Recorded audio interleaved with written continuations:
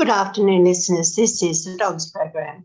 The Australian Council for Defence of Government Schools. We're here every week, rain or shine, holidays or not. Here, and this is definitely a holiday, but we're still here and we've been here all through the Christmas because our cause is too important to let go. We are here to defend and promote public education. And we've got an interesting program, I think, for you today. When people talk about state aid to private schools, because we're very concerned about what's happening to the private sector and how our money is going out the deep end into the leaky sieve, some might call it, into the private sector, the private religious sector. The total indirect grants is, upwards of $20 billion a year, which is a pretty big slice of the budget, especially when public schools are going begging. But that's only the tip of the iceberg. Private religious schools are listed as charities, and they not only get exemptions from large numbers of taxation and other goodies, many of them do not have to actually report their financial statements to the Charities Commission, which means that the iceberg itself is really a very, very unknown quantity. But this is taxpayers' money, which is not being paid, remember. This is a taxation expenditure. Now, back in 2007, there was a lot of work done on this by Max Wallace. Actually, I had an article published too called PEMSL Revisited, but that was a bit later. And a lot of people have been questioning this charities exemption of private religious schools, many of which are fabulously wealthy. So Max Wallace questioned it in 2007, but the issue has raised its head again.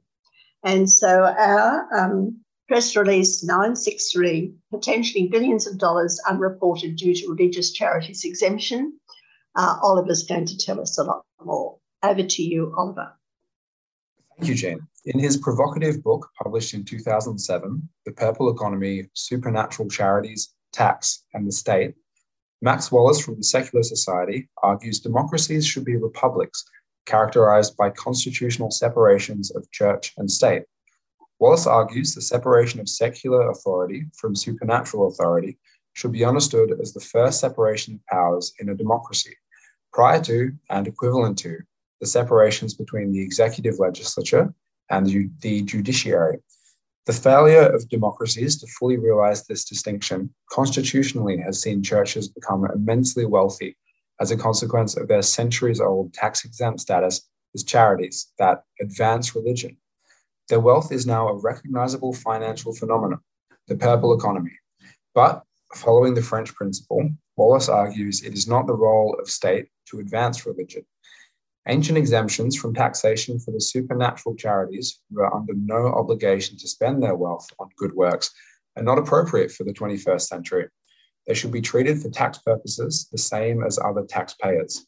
The failure of governments to formalize separation of church and state has contributed to the significant wealth of supernatural charities, largely as a function of the exemptions. These are effectively concealed tithes on all taxpayers. At the same time, church attendance has plummeted. Central to supernatural proselytizing is their lobbying success in achieving more public money for private religious schools.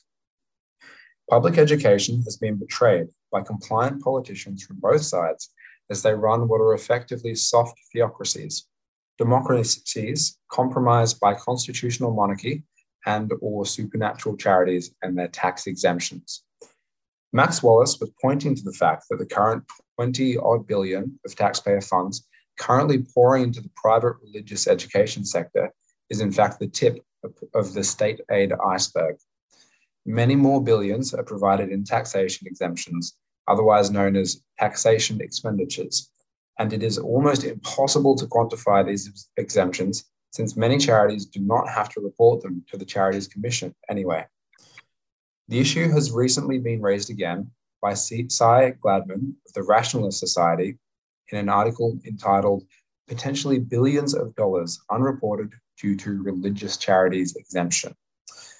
Gladman writes, evidence given to the Senate estimates hearings last month underscores the need for an inquiry into the operation and scope of the tax exemption for entities claiming to be religious, says the Rationalist Society of Australia. When asked whether there were potentially billions of dollars going unreported, with basic religious charities exempt from submitting financial reports to tax authorities, an official complaint from the Australian Charities and Not-for-Profits Commission, ACNC, responded, that's correct. Under laws passed in 2012, basic religious charities, which qualify for charity status solely for advancing religion, do not need to lodge financial details or comply with other governance standard required of other charities. In September, RSA President Dr. Meredith Doig wrote to Charities Minister Dr. Andrew Leigh, arguing that there was public interest in having an inquiry into the operation and scope of the tax exemption for entities claiming to be religious. She said such an inquiry could give consideration to the appropriateness of exemptions from financial reporting for basic religious charities. Also, it should examine whether it would be appropriate to remove the advancement of religion from the charity subtypes, whether any commercial operation should be eligible for this exemption, and whether there should be a requirement that religious organisations demonstrate public benefit, as exists in the United Kingdom, rather than this being automatically presumed. At Senate estimates last month, Greens Senator David Shoebridge told representatives of the Australian Taxation Office and the ACNC that it was a fraught environment to have billions of dollars moving through the economy with almost no reporting to taxation authorities. Officials from the ATO confirmed for Senator Shoebridge that there were no limitations in regards to the volume of money or the size of the charity for the use of the basic religious charity exemption. The ACNC noted that 8,210 basic religious charities provided an annual information statement in 2020, but 7,719 utilised the exemption in relation to providing financial information. In 2018, Robert Fitzgerald AM, a former commissioner from the Royal Commission into Institutional Responses to Child Sexual Abuse, called for the exemptions to be scrapped, saying they sent a poor signal for the wider community that some charities deserved special treatment simply because of their religious status. In response to the RSA's letter in September, Dr. Leigh said the Albanese government had committed to developing a charity sector blueprint and strategy to boost giving.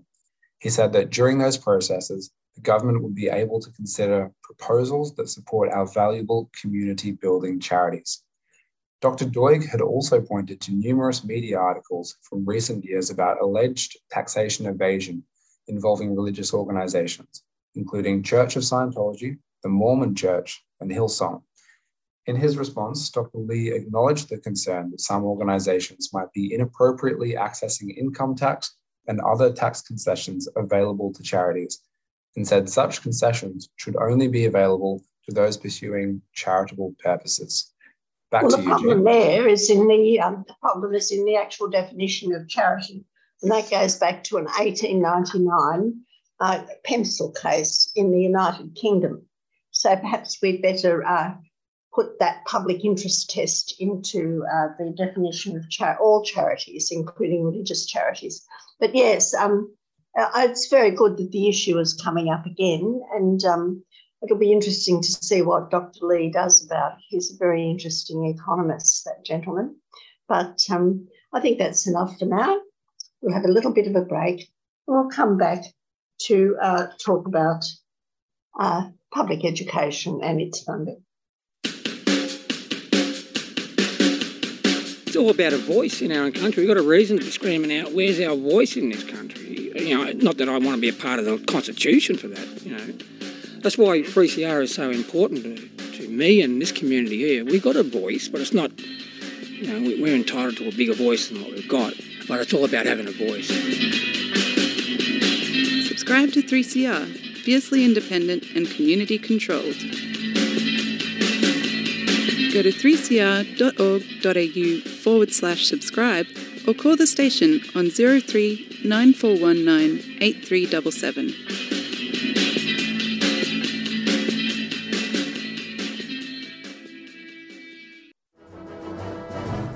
every corner of the land. Womankind arise! Women on the Line, a current affairs program devoted to women's voices, covering a diversity of women's interests and hearing women's perspectives on current affairs. Rights, militantly, never you fear!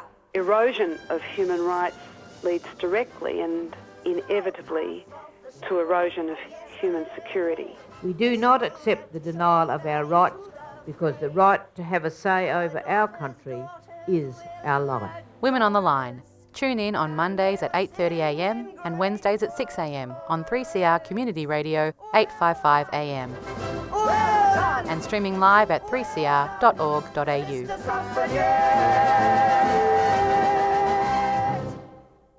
Well, listeners, we hope you're still with us. You're listening to the Dogs program on 3CR, which, by the way, is a charity that has to report to the Charities Commission, I would imagine, and every single bit of their books would have to be open.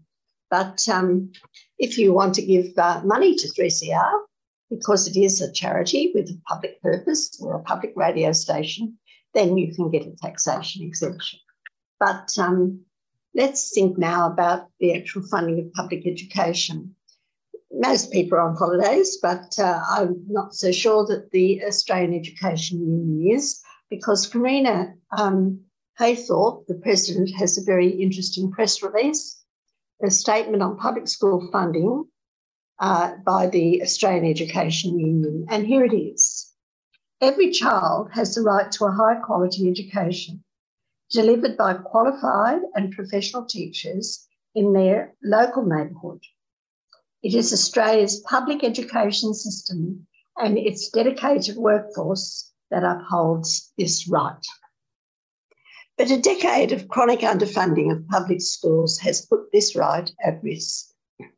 The vision of the 2011 Gonski Review, in which all schools would be funded on the basis of student need to a minimum of a schooling resource standard, plus additional loadings for disadvantaged, has never been realised in public education. And in 2017, the previous coalition government stopped making any contribution to public school capital works and entrenched inequitable funding arrangements for public schools.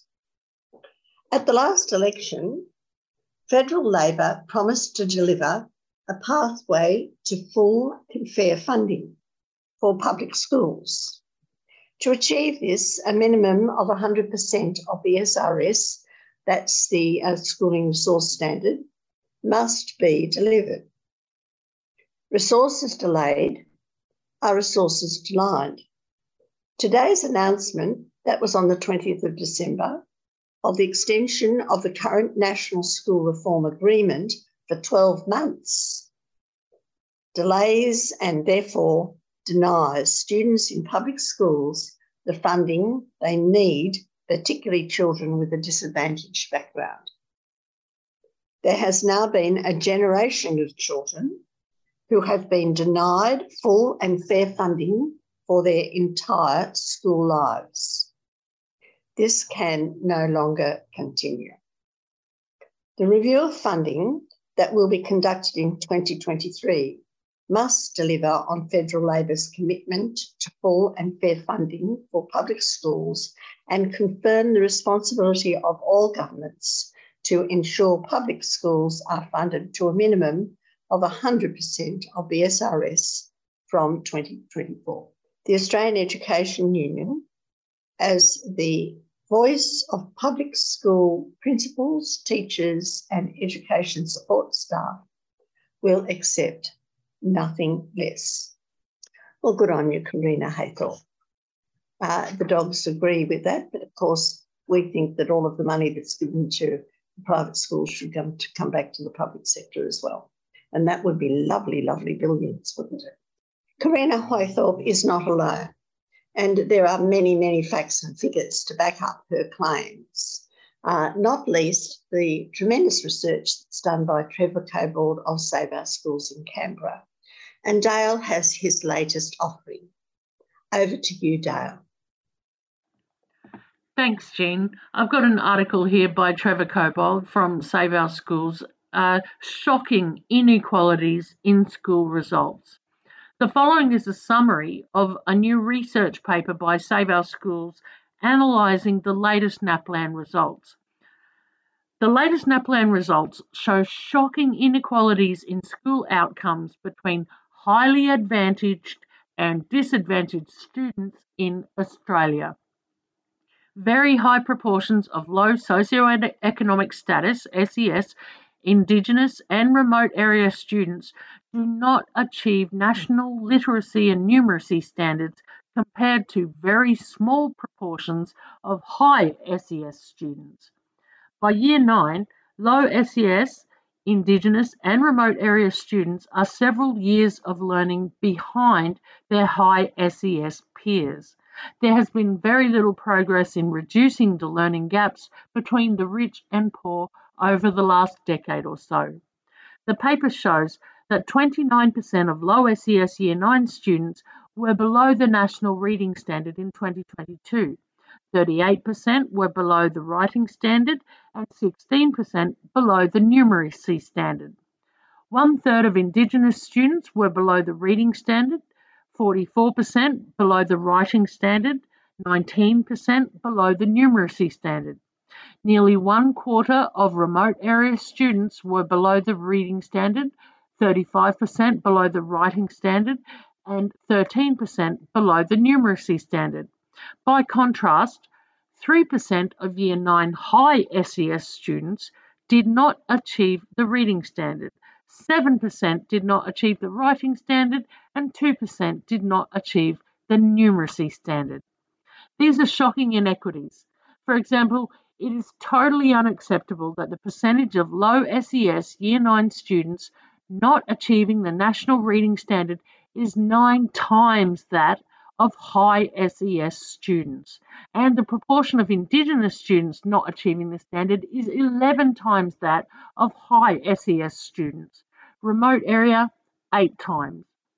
Year 5 low SES, Indigenous and remote students are about 2 years behind Year 5 high SES students in reading, writing and numeracy.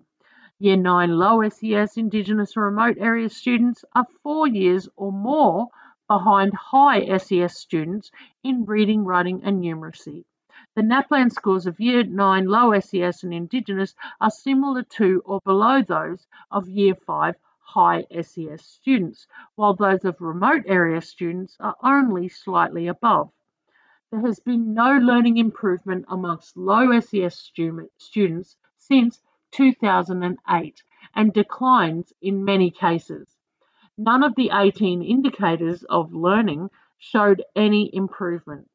There was no reduction in the proportion of Year 5 and Year 9 low SES students not achieving the reading, writing and numeracy national standard. NAPLAN scores fell in Year 5 writing, and in all Year 9 achievement gaps between high and low SES students either increased or showed no statistically significant change. There were several improvements in learning by Indigenous students. Learning improved for 11 out of 18 indicators. The percentage not achieving national standard decreased in Year 5 reading and numeracy and in Year 9 numeracy. NAPLAN scores also increased significantly in Year 5 reading and numeracy and in Year 9 numeracy. Achievement gaps between high SES and Indigenous students decreased at both year levels in all domains except for Year 9 reading. There were some learning improvements among remote area students, but generally there was no significant changes or decreases in learning. Only 5 of the 18 indicators showed any improvement. There was no significant change in the percentage not achieving national standards in Year 5 and increased proportions below standard in Year 9 reading and writing. NAPLAN scores increased in Year 5 reading and numeracy and Year 9 numeracy, but there was no improvement in the other learning domains in Year 5 and 9. There was no reduction in the achievement gap between high SES and remote area students in Year 5 and 9 reading. The gaps in Year 9 writing and numeracy fell, but this was mainly due to declining results for high SES students. These are an appalling inequity that have continued for far too long.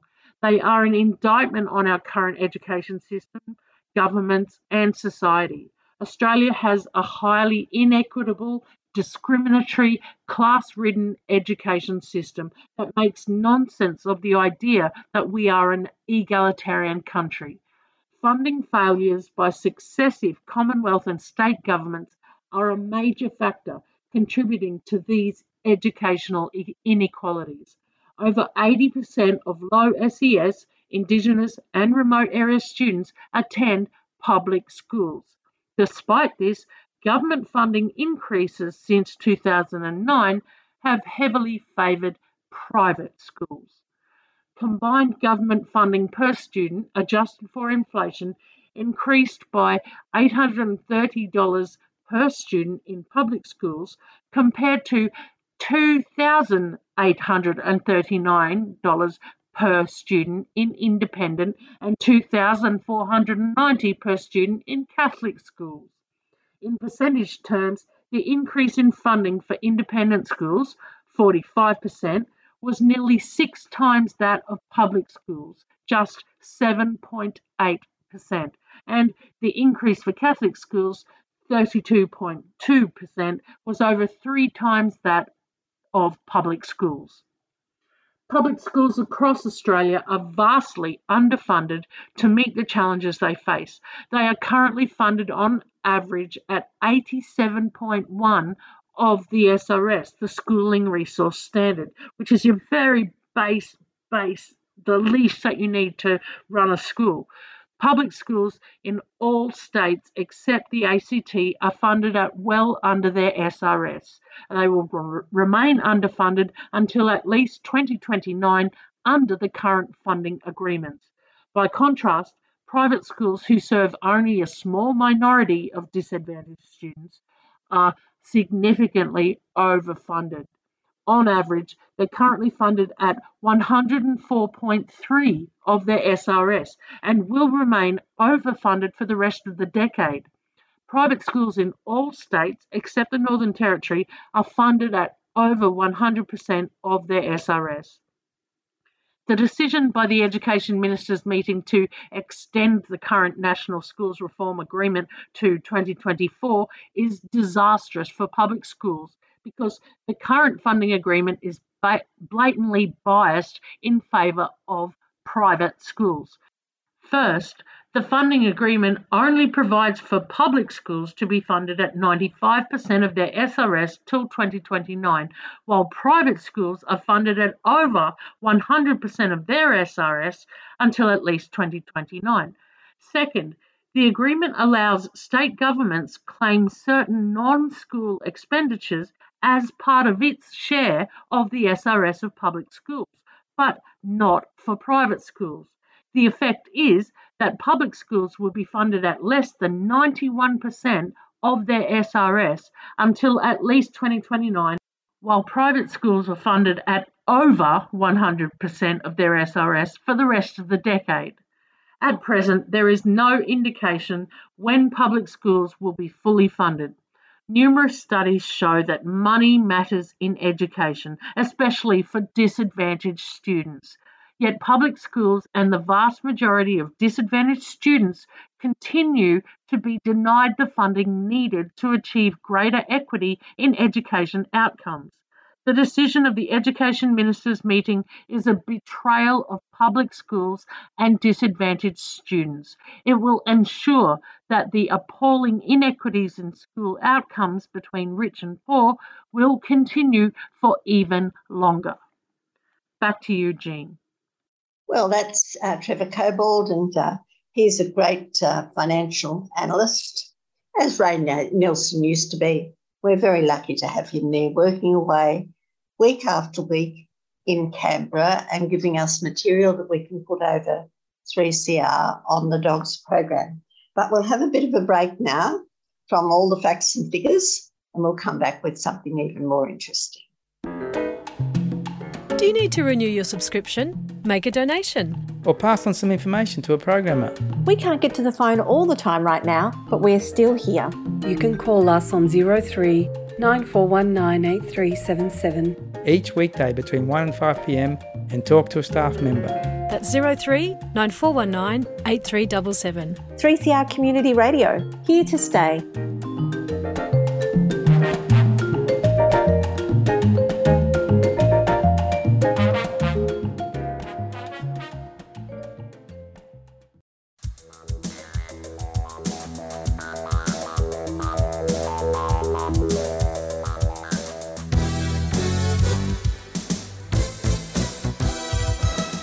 Hi, I'm Jeffrey. I'm Alphonse. I'm Erwin. And we are from the Voice of West Papua. Tuesday 6:30 until 7:30 p.m. News and music from West Papua.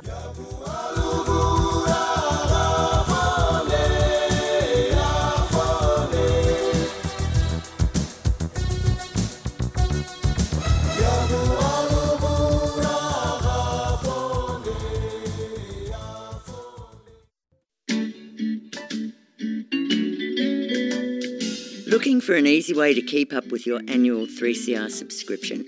You can now set up an annual debit from your bank account or credit card, and once a year your payment will be automatically deducted. You can cancel at any time and you'll get a reminder each year before payment. Be a constant supporter of Melbourne's precious independent community radio station and set up a recurring payment today. Just go to 3cr.org.au/subscribe.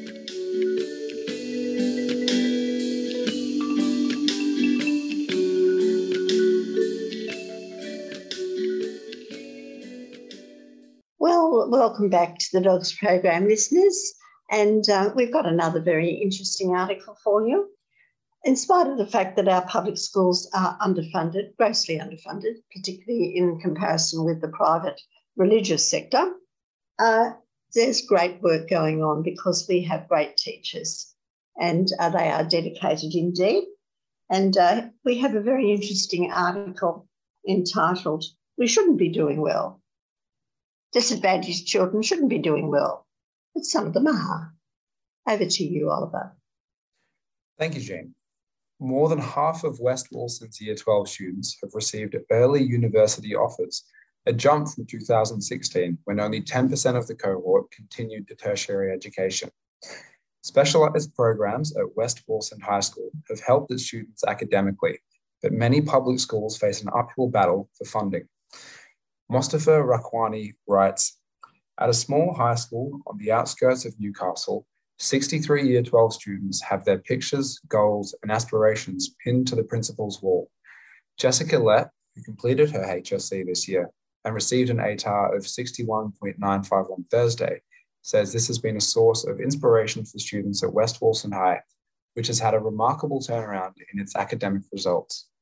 Every time we go to her office, we would see where we're at and what we wanted to achieve, which was great because it made it really personal," Lett says. "It was good to know our principal actually supports us." Lett achieved 2 Band 5s in a HSC and felt pretty good about her result. While the school did not exceed its results from 2021, more than 60% of the Year 12 cohort were in the top 3 bands for some of their subjects. More than half of the students on university pathways are confident they will be starting tertiary study next year. And that number is a significant jump from 2016, when only 10% of students were progressing to tertiary education. Overall, I'm pretty happy with it, particularly the Band 5s I got in English, Advanced and Community and Family Studies. So I'm happy with that," Lett said. She is one of the many students at the school who is relieved their futures don't depend on ATAR results, with more than half of the year receiving early university offers. The principal, Crystal Bevan, says the wall embodies the strategy of the school's Ignite program, a unique structure that offers bespoke mentorship to each Year 12 student. "It's really about understanding the personal story behind every student," Bevan says. "Every young person has a mentor and then their goals and aspirations before they even hit Year 12. And then we make sure that there's a personalised program of support that sits behind them." West Wolston has a large proportion of students from low socioeconomic backgrounds with its index of community socio-educational advantage coming in well below the national average. There's been a real cultural shift in our community, Bevan says. Traditionally, we were a community that had jobs in the mining industry. And then as that mining industry shifted over time, so did the job opportunities for our families and our young people. The Year 12 cohort has nearly doubled since 2016, rising from 35 students to 63, sitting in the HSC in 2022. More than half are on track to become the first person in their families to receive a higher school certificate. Everything tells us we shouldn't be doing well, Bevan says. Our ability to pivot and personalize learning and well-being, support to meet the needs of the student and also their family became very important. I think the big ticket here for us has been aspirations and actually opening the door to young people whose parents or grandparents didn't have the same academic pathway, and just sharing and informing and supporting our families to understand that this is a potential pathway. As part of the program, the school has instituted a scholarship team to hunt down opportunities for their students. Last year, students at West Wallsend accessed more than $200,000 worth of scholarships. Back to you, Jean. Yes, thank you. Well, that's a good news story, isn't it? And we've got a few more good news stories for you because Dale's going to now take us over to America. Thanks, Jean. And yeah, we've got some stuff from the Diane Ravitch blog. First of which is Welcome 2023 with sound advice from Nancy Bailey. Start the new year right with constructive, common sense ideas from Nancy Bailey. Nancy is a retired teacher with more knowledge in the smallest digit of her smallest finger than the average, quote, reformer. Unlike the reform sloganeers, she truly puts children first. Nancy starts with a few sensible suggestions of things you can do, then proceeds to identify what matters most in building good schools that meet the needs of children. She opens. As we approach 2023, let's make this a year to unite for the common good, to re-establish and promote public education for all our children. A public school system relies on a country that values education for all its children, no matter family religious beliefs, the colour of one's skin, gender identity, sexual orientation, or disability. Americans collectively fund public education because those schools belong to us. They reflect the never-ending societal changes that make us better people. In your community, look to see how you can serve the students in your public school. Get to know your local schools and their difficulties by attending school boards. Seek to support, not break down, the school. You can volunteer to help a teacher, tutor a child, attend a school function like a school play or school sports event. Ask what skills you might have that could be useful for the school or children. Be a part of Career Day and explain your work. See if you can support sports, the band, or other extracurricular activities. Seek to shore up your local school by helping fund a school initiative if possible. Attend school board meetings seeking to show support and brainstorm ways you and others can get behind your public schools. We care about everybody's child through public education. We know that the annoying teen next door may grow up to discover a cure for diseases, or they could be the plumber who fixes our pipes during a winter freeze. As a nation, we believe that all our children matter, not just for what they will do someday for us, but because they are our children. There are also many reasons for Americans from both political parties to hold hands regarding their public schools, because we all want our children to get the best education possible. If crazy extremists are showing up at your local school board meetings, participate and protect your local schools. Consider running for the board yourself. And while that was from the Diane Ravitch blog about American schools, it's very much what the dogs are talking about when we talk about school communities, becoming part of your school community to help create the change you want to see. We've all heard people say, oh, I wouldn't send my dog to the local public school, and then opt out to some elite pocket of privilege. But not everyone has that option, and that option is not good for society at large in the long run.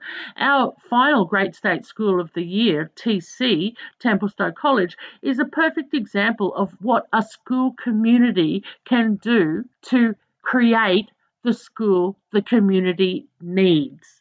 It was all the decisions made to create last week's Great State School of the Week, which was the final one of the year, were made by the school community, the parents, the citizens, the people on the council, the contributors, the people who cared enough to say, this isn't working for our children. Let's find a way for it to work not only with our children, but for our children to thrive within this community. And it's within every community's grasp. It just takes effort and a willingness to do something that is larger than ourselves, that is for something larger than ourselves, that is for the good of community, of society at large. And the next article I've got here is from The Guardian by Maya Young, and it's titled, Face It Head On. Connecticut makes climate change studies compulsory.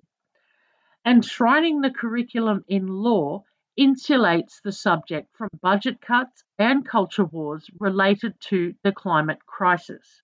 Starting next July, Connecticut will become one of the first states in America to mandate climate change studies across its public schools as part of its science curriculum.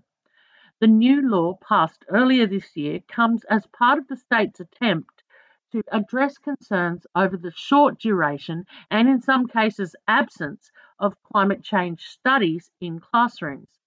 The requirement follows in the footsteps of New Jersey, which in 2020 became the first state to mandate K-12 climate change education across its school districts.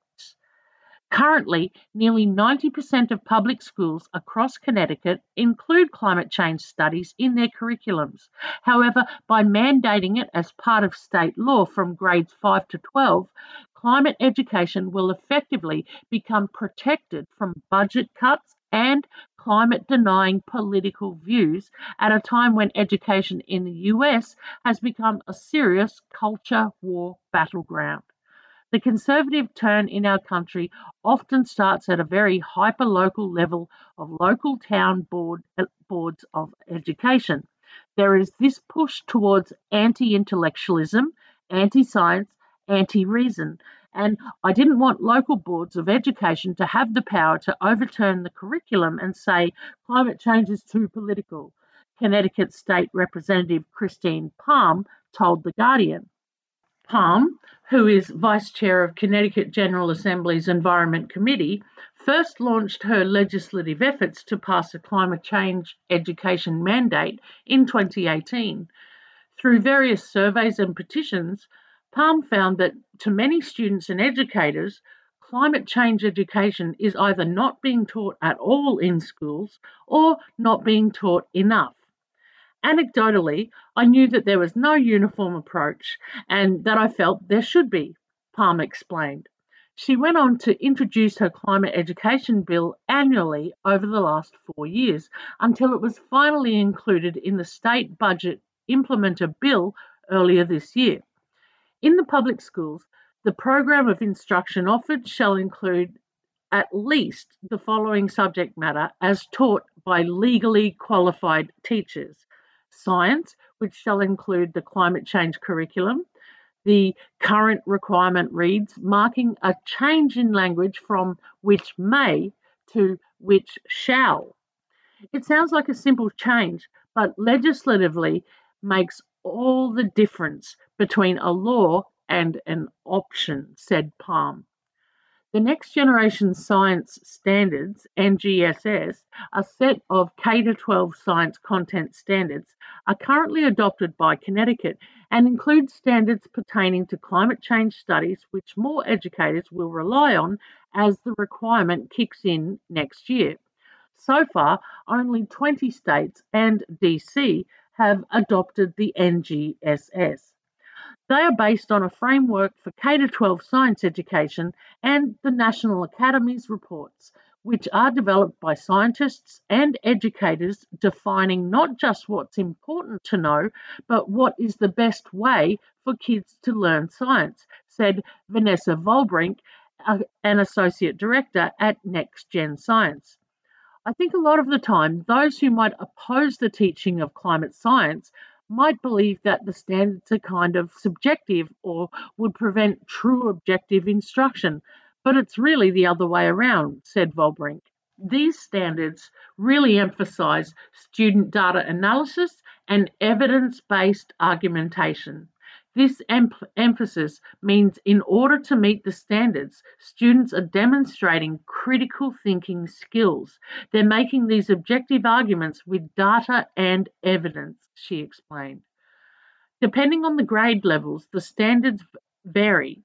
According to the NGSS website, middle school students who demonstrate understandings of the human impact on the environment can apply scientific principles to design a method for monitoring and minimising a human impact on the environment, among other abilities.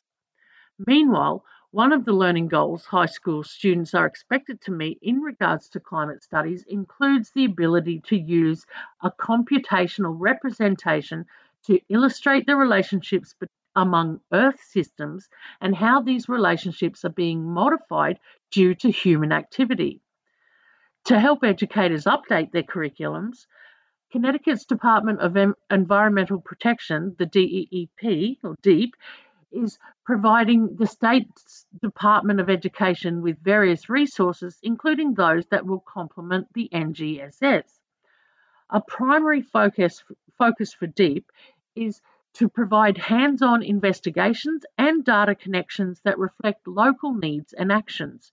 This will make things much more tangible and useful for teachers as they apply next-generation science standards and Common Core, DEEP environmental educator Susan Quincy said, citing another set of academic standards focusing on maths and English language arts.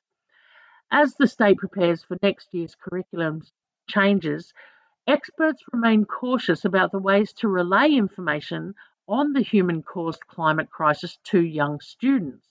A global survey conducted last year among 10,000 students and young people across 10 countries, including the US, found that 59% of respondents were very or extremely worried about the climate crisis. Over 50% reported feeling emotions including sadness, anxiousness, anger, powerlessness, and guilt. 75% of respondents said that they were thinking the future is frightening. With climate-related anxiety increasing, spreading among young people, many educators are adamant about not only teaching issues, but also solutions. Working with these kids, some of the things I think are most important is making sure children get not only accurate information, but also hopeful information. We need to make sure that kids learn about solutions and creativity and resilience as much as they learn about causes and effects, said Lauren Madden, a science educator and professor at the College of New Jersey. Madden also stresses the importance of equity-focused conversations when discussing the climate crisis in classrooms. We have to acknowledge that climate change does not affect all people equally. There are kids in lower income communities, communities of colour and immigrant communities that experience flooding and power outages and things like that in a much more magnified ways than others, she said. It's critical that when we're talking to kids that at that upper elementary, middle school, high school level, we're ensuring that we're coming from an equity-based perspective. With curriculums getting updated, educators such as Margaret Wang are also emphasising contextual and interdisciplinary learning. As the Chief Operating Officer of Subject to Climate, an online platform that offers teachers various materials on the climate crisis, Wang helps other educators integrate climate change into their existing teaching materials. Climate change is a highly interdisciplinary subject of sciences, but there are also elements of writing, such as being able to analyse media literacy. There are elements of math, such as being able to calculate and grasp its effects over time using statistics and science. There's art as a way to mobilise collective action towards, she said. With less than a year left now until climate change education is integrated across all of Connecticut's public schools, lawmakers such as Palm are well aware of the pushback that such a mandate will receive. Palm said she tends to not get involved in matters involving local boards of education. However, she has in recent years noticed the impact of parents pushing back against educators over certain subjects such as LGBTQIA+ rights, slavery, and the climate crisis. In my experience, at least, traditionally, local boards of education have been extremely bipartisan, hardworking and thoughtful administrators. But increasingly, that's being affected by these vigilante groups of parents coming in and saying they don't want kids learning about these subjects because it's too threatening to their delusional way of life, said Palm. We absolutely have got to face it head on, and it starts when the children are very young. We need to arm them with the tools to be part of a solution to a problem they had no hand in creating. Back to you, Jean. Well, thank you, Dale, for stepping in and doing the American section of our program. Jeff's having a well-earned holiday, but he will be back next week with his research. But we're continuing with our good news story because it's almost time for our great state school, and Dale's going to take us there also. Every week on the Dogs program, we have a special segment to show a different state school is a great school. State schools are great schools. School of the week. State school. School of the week. Great state schools. State schools. School of the week. School for the week here on the Dogs program.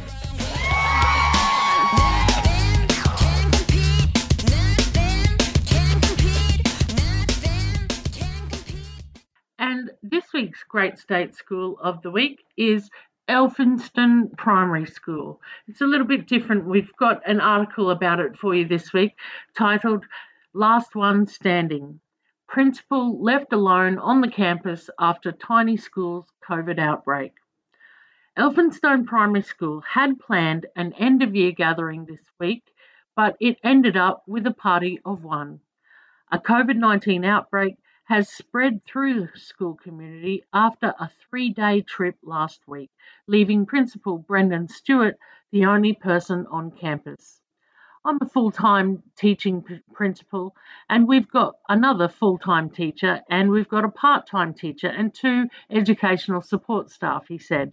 One by one, they all tested positive to COVID over the weekend, so I'm the last one standing. And not only that, we've had quite a significant number of students testing positive also over the weekend. Stewart said about half of the school's 21 students had tested positive to COVID. A couple turned up to class on Monday morning, but the parents quickly changed their minds and withdrew them, leaving the principal on his own. The government school, south of Bendigo in central Victoria, had taken an excursion to Ballarat, Bendigo and Hanging Rock last week. Stewart drove the minibus, but he has so far thus avoided the virus. The kids were in a confined space all week, probably explaining the ferocity of the whole thing, he said. The school's final assembly was held on Monday, celebrating its 3 Year 6 graduates. They, unfortunately, didn't get their last day, Stewart said. The Assembly brought back memories of Victoria's long lockdowns during the first 2 years of the pandemic. We've revisited Zoom, he said, back to the old days. The ironic thing is the teacher we farewelled on Monday started day 1 of lockdown. So she was a graduate teacher who started on the second term of 2020, which was online, and she finished her farewells online yesterday. Statewide remote learning is a thing of the past, but COVID-19 and other illnesses remained a challenge for schools this year. More than 200 Victorian children have been hospitalised with COVID in the past 3 months, according to recent data. Andrew Dalgleish, president of the Victorian Principals Association, expressed his sympathy for the Elphinstone school community. This is COVID normal, but it's the last thing you need before Christmas, he said. Schools have worked as hard as they can to manage it, not just minimising infections, but staff shortages caused by illnesses.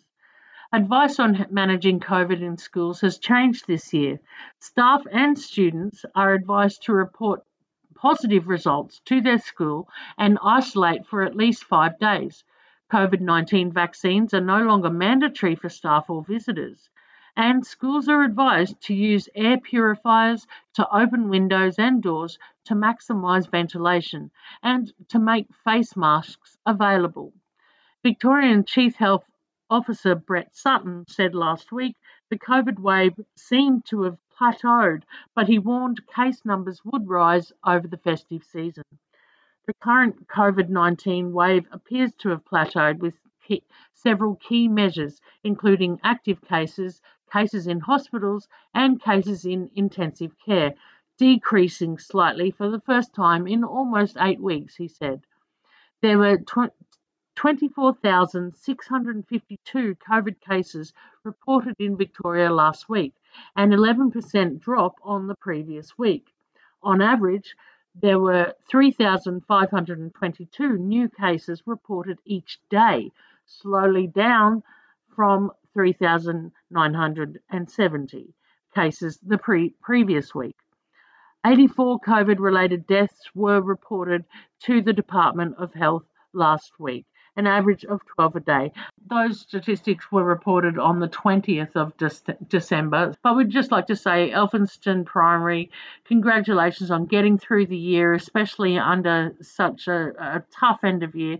We're sorry to the students who didn't get to see their final Year 7 days out, but good luck for high school next year. A little bit more about Elphinstone Primary.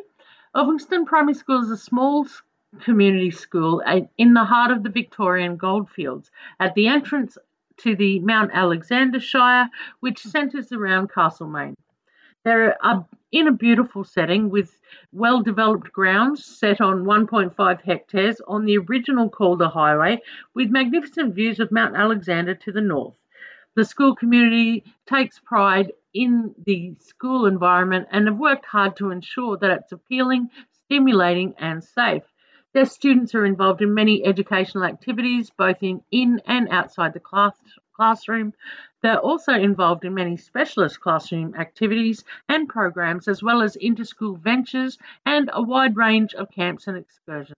The school remains closely tied to the district schools through the Small Schools Cluster. Regular planning meetings occur, and this contributes to a commonality in curriculum, language and goals. And some facts and figures from ACARA. The school has 21 pupils. Its ICSIA value is 1,042, which is well above the average of 1,000. The students are representative of an integrated community. 29% have parents from the highest income quartile, 24% are in the second highest, 19% from the third quartile, and 23% from the poorest income quartile in the community. None of the pupils speak a language other than English, and there's none of Indigenous parentage. Since it's a small, friendly school, it costs the taxpayer $24,900, above the Gonski Resource Standard, to educate a student at this school. The school receives only $91,000 from the federal government and $360,490 from the state government, $3,000 from fees and $18,000 from private fundraising. But capital grants in the last 3 years have been $218,190. All this money is well spent. The NAPLAN results are above average. So congratulations to the principals and teachers and students at this little country school who've been through the COVID ringer at the end of 2022. May your 2023 be much brighter. Congratulations, Elphinstone Primary. You are our Great State School of the Week. Well, listeners, we thank you for being with us, not only in 2022, but we hope in 2023. And we do sincerely hope that it's a better year even than last year. And we have to thank Dale particularly for the program today, but we also have to thank her for the program that we had last week when the rest of us were on holiday. But Dale doesn't go on holiday and the dogs don't go on holiday. So we thank Oliver too, who's been with us, and the time has gone. So for the moment, it's bye for now.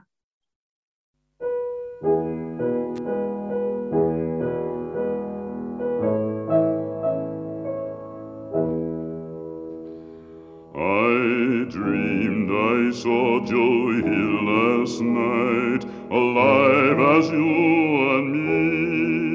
Says I, but Joe, you're 10 years dead. I never died, says he. I never died, says he. In Salt Lake City, Joe, says I, am standing by my bed.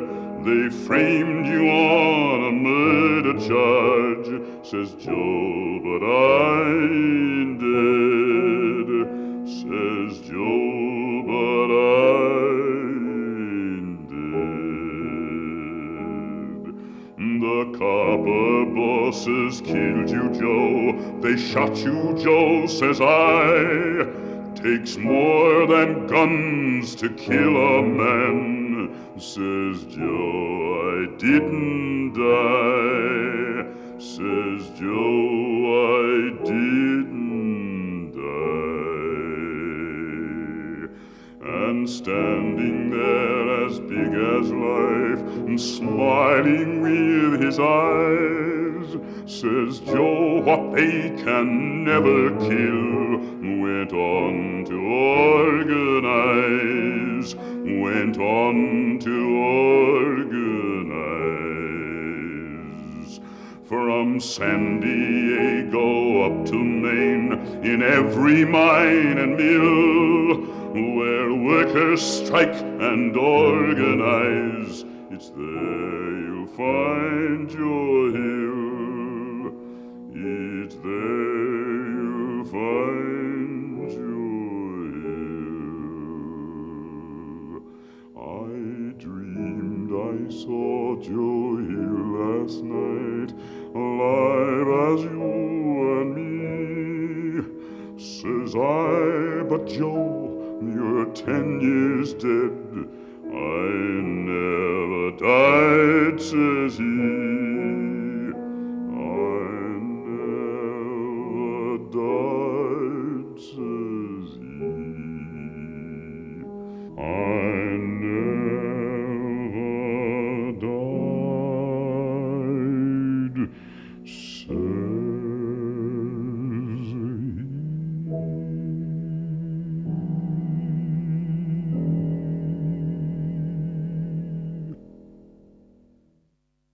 You've been listening to a 3CR podcast produced in the studios of independent community radio station 3CR in Melbourne, Australia.